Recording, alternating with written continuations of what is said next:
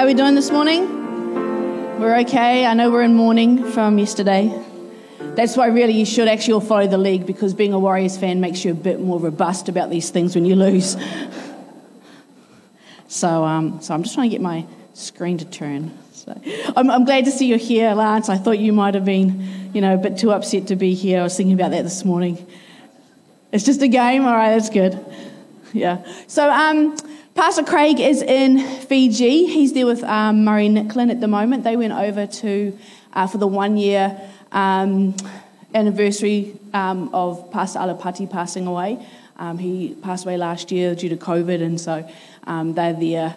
They spent some time in Lakena, which is one of the preschools that we support. So both of them are so funny because they've now got all these ideas about what they want to do with the preschool, and so I will expect to hear about a missions trip to Fiji fairly soon, and it will be most likely be practical based as well as spiritual based. So if you're that way inclined, sort of start praying and seeking God if He wants you to do that. I'm sure you guys will have a great time, and they always do anyway.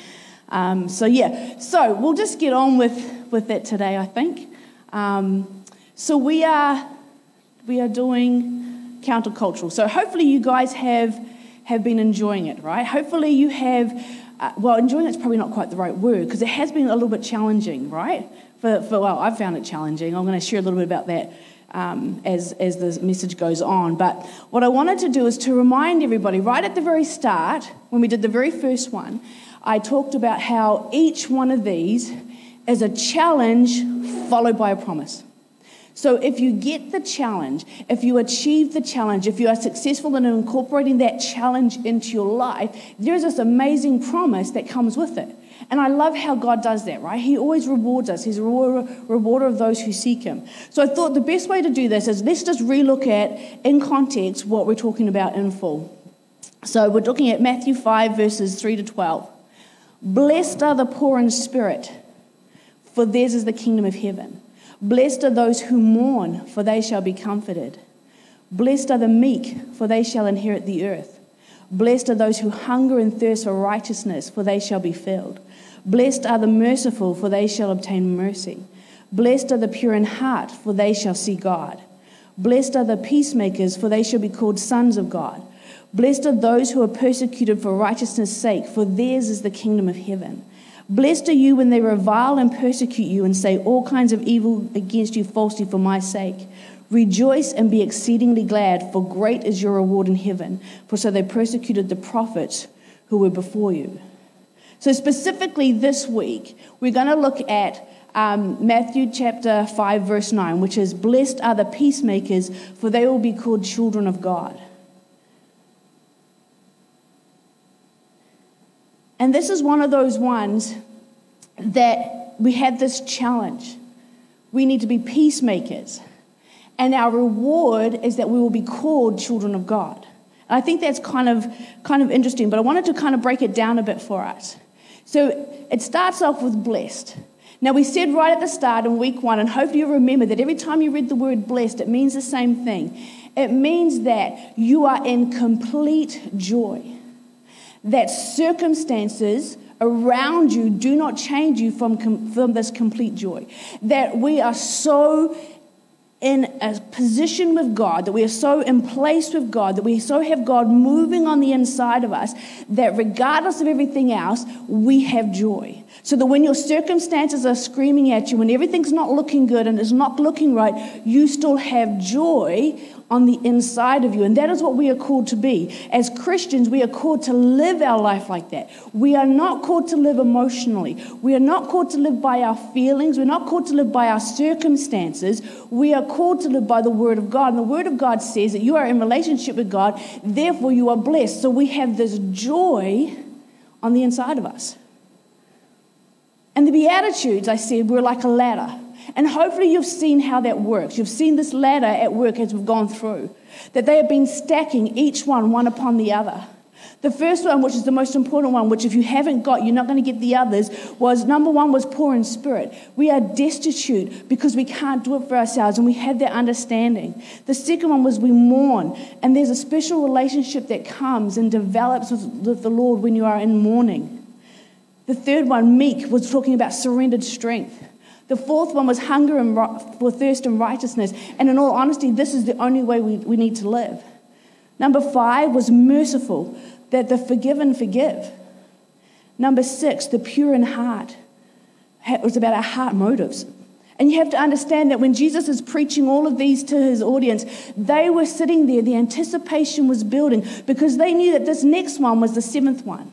And 7 in Jewish culture was really an important number. It is the number of perfection. So they were knowing that whatever this next one was, whatever this 7th one coming, was going to be really important for them. And it was, blessed are the peacemakers, for they will be called children of God.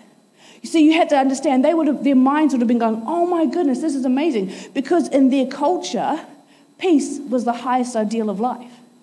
You need to think about their situation. They have been slaves, so they were looking for peace. They have been conquered people, so they were under war all the time, so they were looking for peace. So for them, peace was highly important. The problem is if we don't know what God considers peace, when we pursue what we think is peace, then quite often we're actually heading in the wrong direction. And we'll actually never get the peace that we're looking for. I have found the Beatitudes to be really challenging. It's almost like going to the gym and working out. And you know you need to do it, and you know it's really good for you, but in the moment, it kind of sucks, right? It's hard work, and you kind of want to quit on it. And that's kind of what it's been like. For myself personally, I really struggled with the merciful one, because there's a situation that's happened just in the last year, and I know I need to forgive, and I don't want to. I don't. I'm struggling. Problem is, there's a time limit on this, because the person who has caused this offense and has upset me, and I need to forgive, I'm going to be seeing them in a couple of weeks, and I can't get out of it. But I know that God's been speaking to me. He's saying, you got to forgive, you got to let it go, you got to move, and it's just, and so I have found this challenging. And I wanted to share that with you, because I think some of them, these might be challenging for you. And you might be struggling with the idea that if I don't get this right, or if I don't get this perfect, then I'm not a good person. You are a wonderful person, but you can struggle. And that's okay. I'm just always honest with God about the struggle, because I said to him, I don't want to forgive. I don't want to do it. But God is, come on, friend, let's do this. So speaking about peace, right? We sometimes get peace wrong because we have an idea of what we think peace is. We often actually, in all honesty, humans across the globe think about peace in a negative state. We think of it as having something removed, like world peace, right? We think to have world peace means that there needs to be no war. There needs to be no conflict. And so we think if there are no more wars in the world, we will have peace.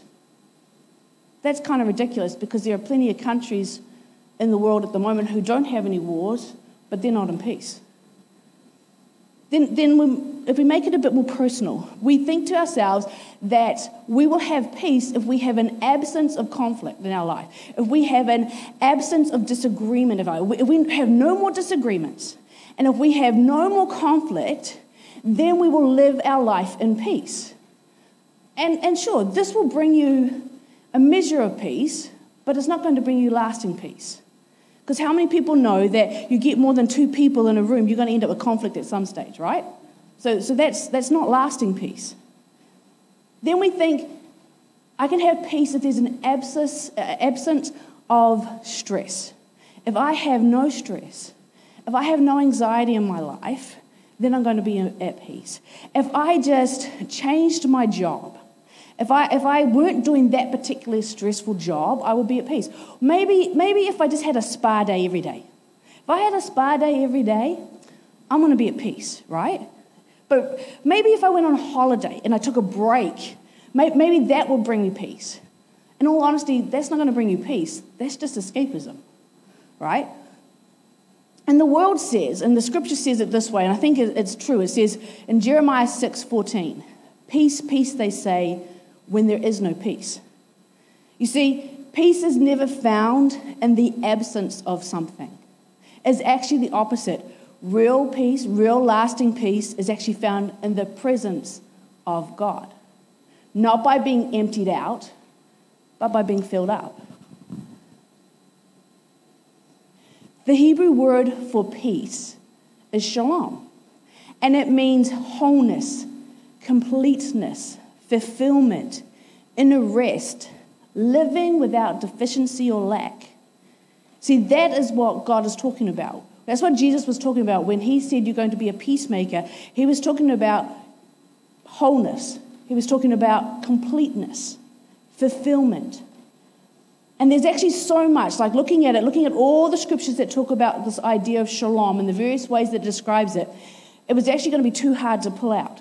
So I thought, how do I describe it in a way that might help you? So I came to this thing that happened in my life. I'm going to share it with you. So I think it might be about 4 years ago. It was pre-COVID. Like, that's how I talk now. Something either happened during COVID or happened before COVID.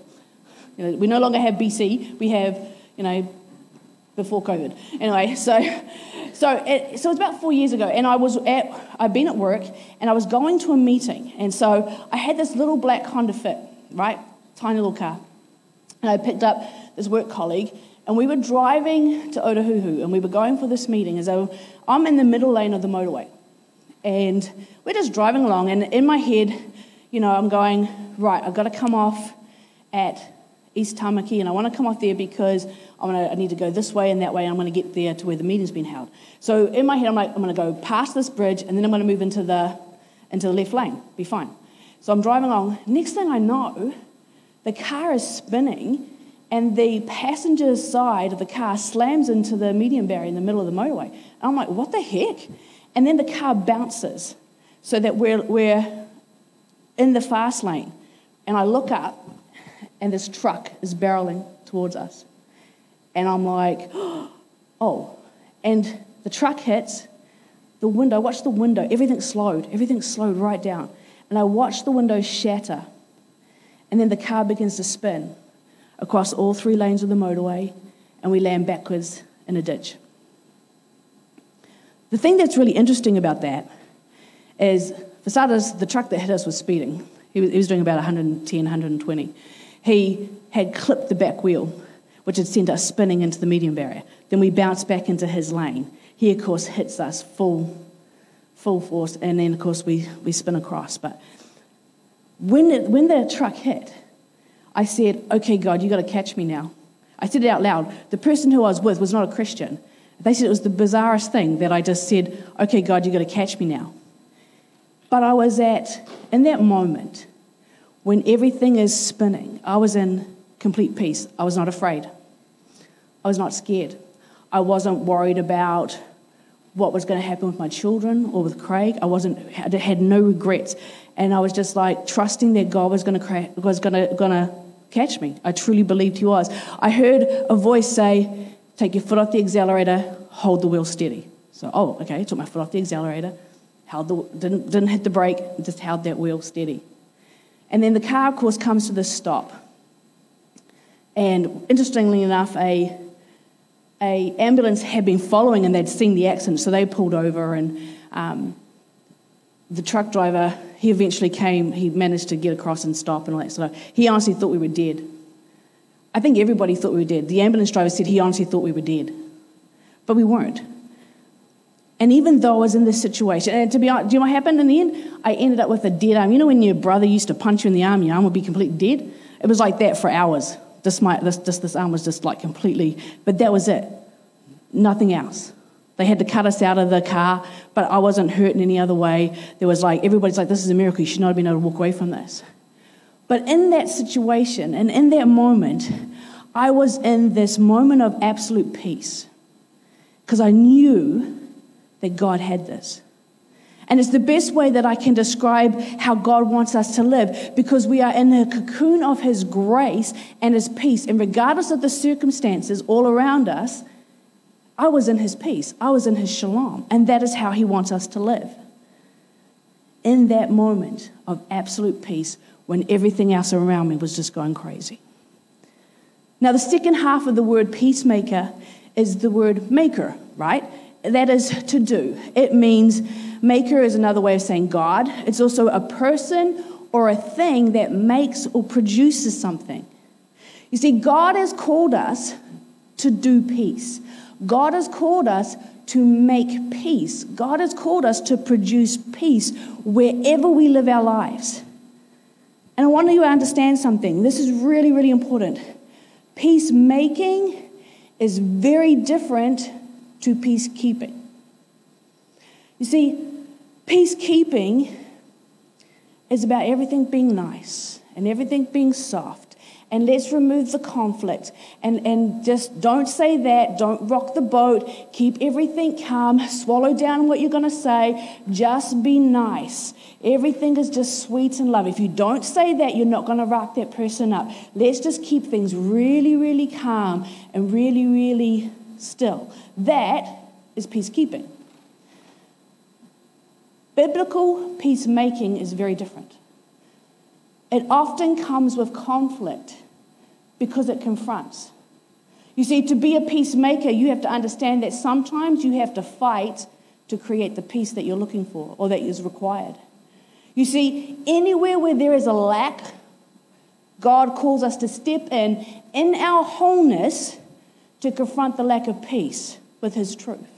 You see, it is a battle to create or to make peace in a situation.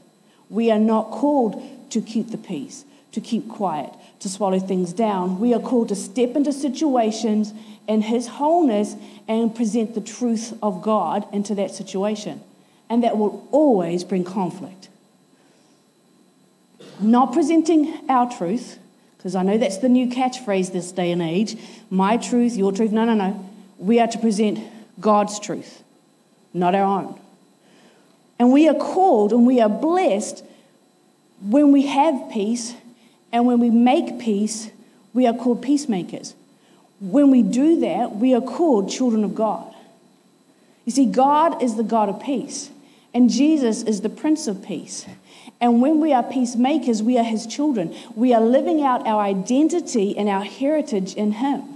The best way to sum up this whole kind of beatitude is, we are never more like God than when we take the wholeness and completeness that we have into a world that desperately needs it. So how are we going to do this? Well, first of all, we're going to experience peace in our hearts. Because you cannot give to anybody or into any situation what you yourself do not have. We have an opportunity to look in the right place, and the right place is God's word, and we're going to look into the right place, and we're going to take that truth and we're going to present it to the world. We're going to take the shalom that God has for us. How do we do that? First of all, we need to experience peace with our God, right? If you do not experience peace with God, how are you going to take it anywhere? God is the source of all peace. And without tapping into it, we're never going to be able to take it anywhere. Romans 5 verses 1 to 2 says, "Therefore, since we have been made right in God's sight by faith, we have peace with God. Because of what Jesus Christ our Lord has done for us, because of our faith, Christ has brought us into this place of undeserved privilege where we now stand, and we confidently and joyfully look forward to sharing God's glory." Peace with God. This is peace with God. The battle between God and ourselves is now done. It's finished, and He won.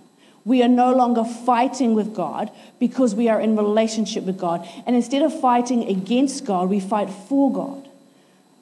You see, a lot of people in this world are like drivers who are driving on the motorway or driving around, and they've got a police car behind them with the red lights flashing, and they don't know that the police are behind them. You've seen those guys, right? You're on the motorway, you see them, and you can see that the police are there, and they're just ignoring the police. That's what a lot of people in this world are like. You do not have peace with God because they don't know that He's there behind them. Peace can only come through our Lord Jesus Christ. It is Jesus and the work that He has done on the cross that gives us and grants us peace. The Bible doesn't say that we will have peace with the devil. It doesn't say we're going to have peace with the world or peace with the flesh or peace with sin. What it says is that we will have peace with God. You see, life is still a battle for us as Christians. Like, just because you have that peace with God doesn't mean that the rest of your life is going to flow so much easier. It's not, because the devil will fight against you. But we are fighting with God. When it talks about undeserved privilege, the grace that we now stand in, it reassures us that God's present attitude towards us. Do you know that when God looks at you, he looks at you and he sees joy, and he sees beauty, and he sees pleasure? I think some of you need to understand that God doesn't just love you, he actually likes you. He does. Like, I don't think we understand that. I think we kind of think, oh, God might love me, but he doesn't actually like me. No. God actually likes you. And when we're standing in Jesus, when we're standing in grace, you know what it means? It means that you don't have to prove that you're worthy of God's love. You don't. I had an interesting conversation with a guy about salvation, and he's saying, I think we still have to keep working. No. Salvation is a free gift. God loves you so that you are worthy of his love. God is your friend. He is. You may not realize that. You may not have that understanding. Maybe you haven't experienced that. And if you're someone who has not experienced the friendship of God, then this week ask. Say, God, I want to know you as my friend, because he is your friend. Being in right relationship with God means that the door of access to God and his throne is always open. It's always open. You know when your kids come barreling into the house and they come and they climb on your lap or they have a conversation? Seth, at the age of 17, still comes barreling into my bedroom to have a conversation with me no matter what the time of day or night is. It doesn't matter if I'm sleeping. He'll just come bowling in. Why? Because I'm his mom, and he knows that if he needs something, I'm going to be there. God is exactly the same. You can go straight to him into whatever situation you're dealing with. He doesn't care. You can wake him up. He won't mind. Being in right relationship with God means that I am free from the score sheet, that the account is settled in Jesus. I don't owe any debts, that he has paid them all. There is no red in my ledger. I am completely covered. But the best thing about being in right relationship with God is that I get to spend more time praising God and less time hating myself. Because if he loves me, I can start loving myself. And once we have this access to God, we can then, from that point, experience peace within ourselves. And we need peace within ourselves. Philippians 4:6-7 says, do not be anxious about anything, but in every situation, by prayer and petition with thanksgiving, present your request to God. And the peace of God, which transcends all understanding, will guard your hearts and your minds in Christ Jesus. I read this really interesting quote a number of years ago, and it says, when a problem causes you to lose your peace, don't hurry to resolve the problem in the hopes of regaining peace, but first regain peace and then see what can be done about the problem. And I actually think that's really good, particularly if you are dealing with stuff that are emotionally charged. Don't try to resolve the problem thinking it's going to bring you peace. Gather your peace, gather your space in Jesus first, and then the answer for your problems will come. Prayer, petition with thanksgiving is actually what it's all about. Prayer is raw and it's real, and you don't hold anything back. It's when you come to God and you say, God, I don't know what's going on. You know, our finances have just gone down the toilet. The kids are playing up. In fact, half of them are wanting to walk away from Jesus, and I don't understand. And my life is falling apart. And, you know, today I hate my husband because, you know, this and that and something else. And then, it's raw, and it's just all this emotion. That is prayer. And it's honest. Be honest. Petition is when we boldly come to God, and we have this access we just talked about. We have access. We can boldly come into God's throne room and we ask. The Bible says if we ask, seek, knock, that God will answer us. And so when we petition God, we come in and we say, Father, just lost my job. Just got this massive amount of debt. Just had this happen. But Father, I know that your word says that you are Jehovah Jireh, the God who will provide. I know, Father, that because I have been tithing, that you will open up the floodgates of heaven and pour out such a blessing for me that I will not have room enough to contain it. See, when you petition God, you are asking for strategies. You are repeating back his word to him. That is petition. But here's the most powerful part. Whether you're praying or whether you're petitioning is thanksgiving. And thanksgiving is this. Before I even see the result, I am going to praise God in advance. Before I even see the answer, I'm going to go ahead and acknowledge that my faith is in God. And so when you do that, that's when I start praying things like, God, I thank you that you go before me. I thank you, God, that you will clear the path. I thank you, God, that even though the financial situation that we're in says these things, that you, God, have already restored for me. Lord, that every promise is yes and amen. And you begin to thank God for what he has given you and thank God for what he has done. And the moment we do that, that's when peace actually transcends into our hearts and into our minds. Prayer and petition with thanksgiving is where we get our peace from. And then you can live that peace out into the world around you. And you'll experience peace with your circumstances. John 16:33 is an interesting passage, and it says, I have told you these things so that in me you may have peace. It's Jesus speaking. And in this world you will have trouble, but take heart, for I have overcome the world. This is a really interesting passage because here Jesus is offering his disciples peace. What's really interesting is that he made this offer in the most unlikely of circumstances. He knew that at that very moment that Judas was actually meeting to betray him. He knew that. He knew that's what Judas was doing. He also knew that within 24 hours he would be beaten, he would be humiliated, he would be whipped, he would be crucified and mocked, tortured, all of that sort of stuff. But by the time that next day was over, he knew that was happening. And in this situation where his disciples should have been comforting him, what did he do? He said, I offer you peace. Why? Because Jesus already had enough peace for himself and he had enough peace to give to other people. See, Jesus doesn't promise us peace. He offers us peace. See, people may follow Jesus and yet they deny themselves the peace that he has. We gain peace when we accept what Jesus offers. Jesus says that in me you may have peace. You're not going to find real peace anywhere other than in the arms of Jesus. And we need that peace so that we can, in all honesty, extend peace through our lives. You see, we have to have peace before we can give it. And we need to have the God peace before you can give it. Not your own peace, not what the world calls peace. And peace in the Bible is not described as a lake, but it's described as a river. Because it needs to flow through you. It comes from God through you and out into the world and out into the lives of somebody else. The seventh beatitude is actually giving us our job. It's telling us our job description. It's giving us a mission.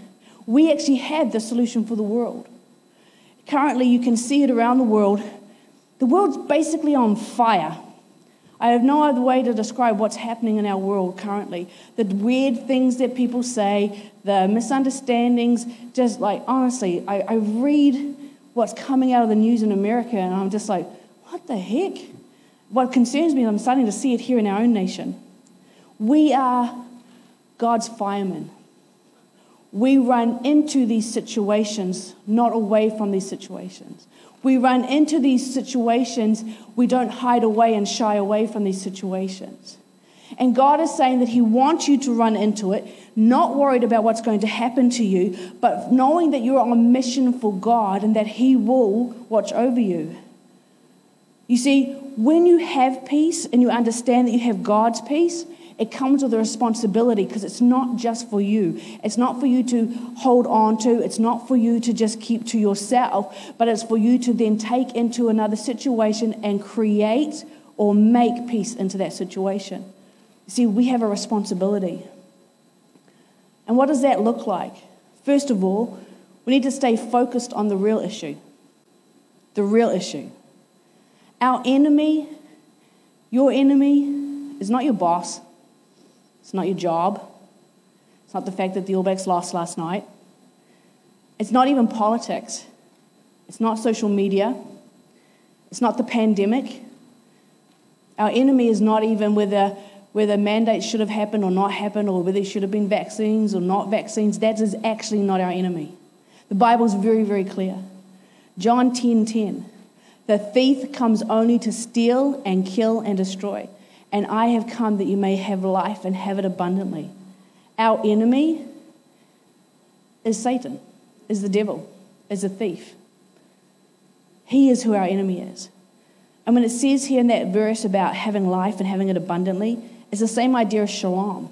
It's reminding us that God has come so you can have completeness, so that you can have wholeness. See, the enemy wants you to empty out, but Jesus has come to fill you up.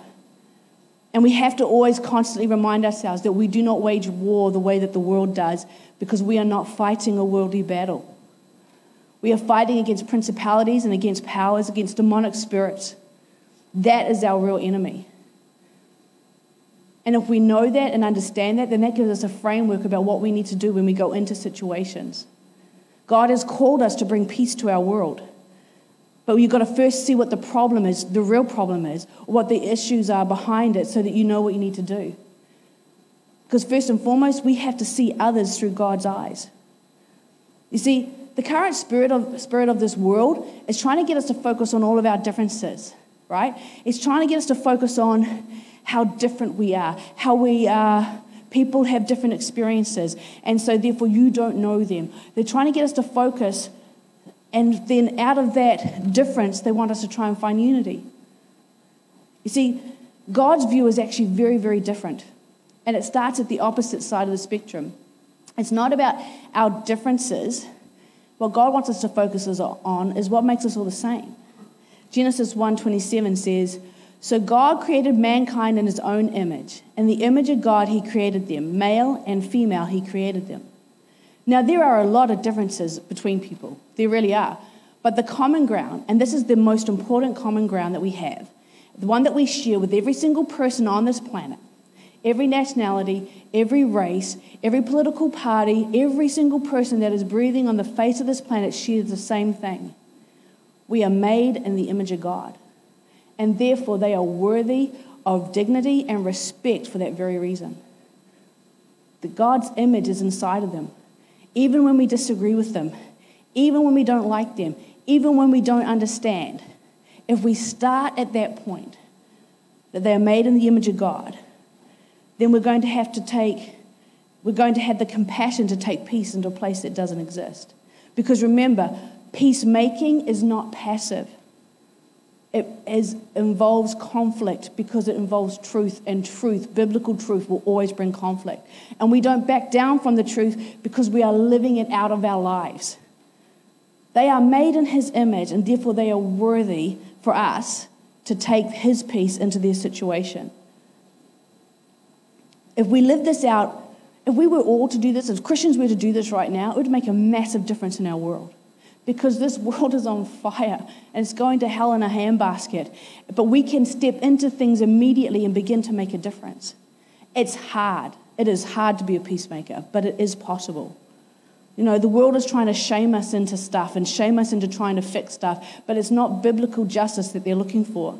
If we do it in God's power, then we can do this. We as a church can step into their incompleteness and bring God's completeness to it. So how do we do that? It's really easy. By passionately pursuing God. If we make Jesus and our relationship with God the focus of our life, then we're going to be equipped to be peacemakers in a world that just creates conflict all around us.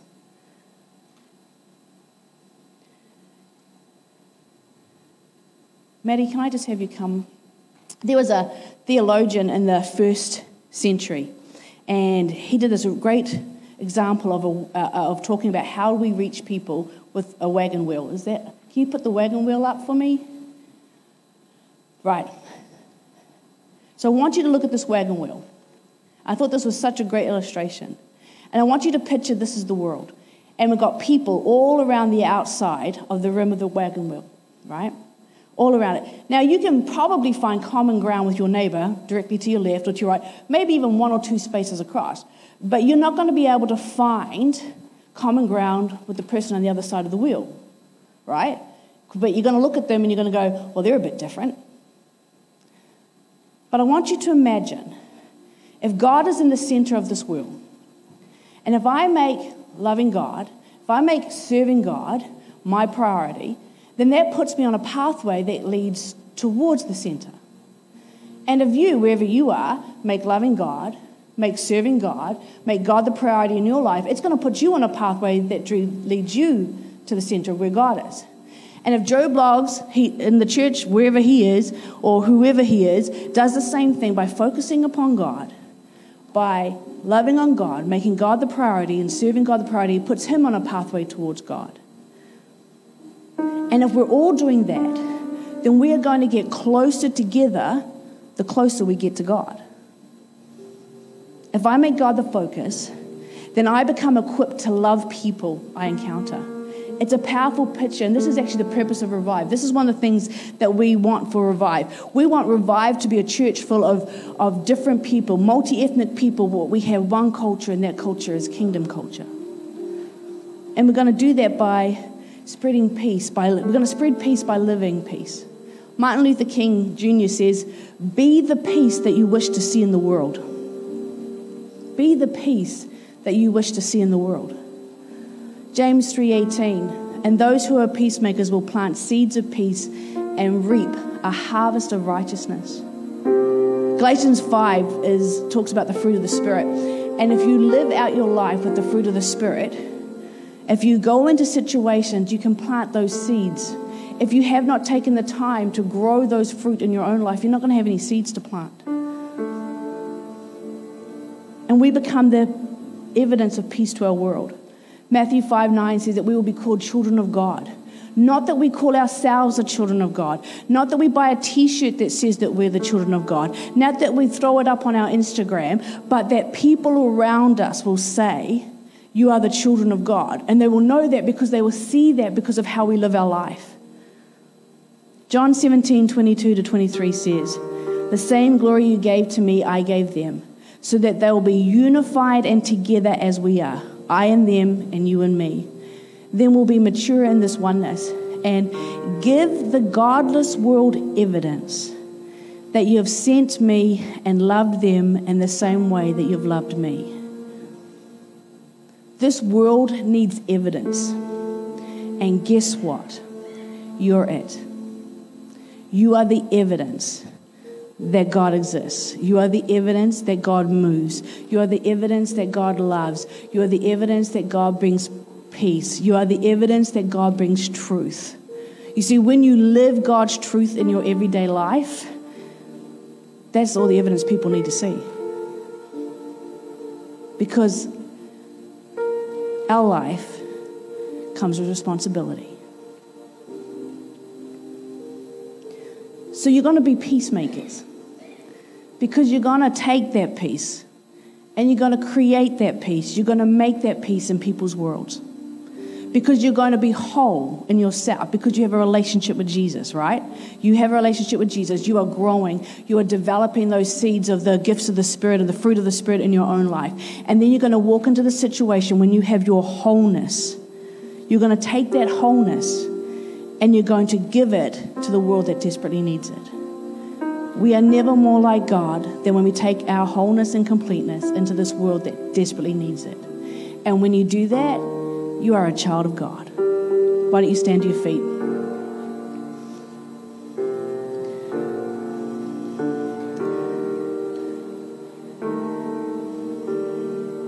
I find looking at the Beatitudes as a ladder this week in particular was quite interesting. It's like, you know, I know that I'm destitute and I need Jesus in every step, every stage I need God.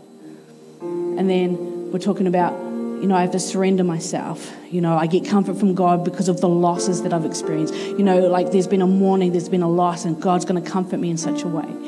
And then, you know, I'm surrendering my strength to God. I am forgiving other people. And we're starting, and I've got this pure heart, and I'm seeing God. I'm seeing where God's moving. And so now I know that God is moving in the area of making peace. So now I know that I have a job to do. The other 6 were all about dealing with stuff internally, but now I actually have to walk out what I've been learning. And you know what? What's interesting, of course, is the next one. Next week we start talking about the persecution. You need to make sure that you'll be moving through this ladder, because you're going to face that persecution. I don't want you to face that persecution without having had these other 6 and the 7th one because as you begin to walk out the 7th one, that's when you're going to face that persecution. Does that make sense? Yeah. So if you have missed any of this series, then I really encourage you to track it back down on our Facebook page or on Vimeo and watch them. But I want to pray for you this morning, because being a peacemaker is hard. It's not pleasant. Conflict is never pleasant. Even those of us who are okay with conflict, it's not pleasant. I don't know anyone who says, yeah, I love conflict. you know. But you're going to enter into situations where you need to take the wholeness that God has given you, the truth that He has spoken in your life, and you need to speak it into the lives of the people around you. And that's going to take courage. That's going to take boldness. Yeah? So let's pray. Father, we thank you, God, for your word. We thank you, God, for your word that equips us. We thank you, God, for your word that shows us the right way to live in this world that is just gone on fire. We thank you, God, that you are going to give us strategies, that you're going to give us your words, Father, that you're going to give us the right things to say in the right situation. Lord, that we remove ourselves and our feelings and our understanding of the situation. We rely solely upon your understanding of the situation. I pray, God, for each person that you will give them courage, that you will give them boldness, Father, that they will take the wholeness that you have gifted them, the peace that now resides within them, Father, and show them how to speak to other people, to make peace in other people's lives, to make peace into other situations, God. And Lord, that as they do so, God, that they will feel you walking beside them, that your Spirit is right there with them, that they do not do this alone, because we are friends and we are family and we are children of the Most High God. So I thank you, God, for these people, Father, who have dedicated themselves to growing the fruit of the Spirit, to being able to plant seeds in other people's lives, Father, because they are now calling themselves peacemakers and children of the Most High God. And we thank you, God, that your blessing is upon each and every one of them. And Lord, that they will have testimonies of the goodness and the greatness of God. Grant them words of wisdom. Grant them your protection, Father. Lord, help them to move through these beatitudes, Father, to become the whole people that you've created for them to be. And all God's people said, amen. So why don't you guys stick around?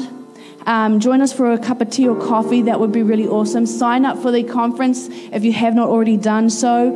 And I'm really super excited about our 100-year celebration. We're having cake.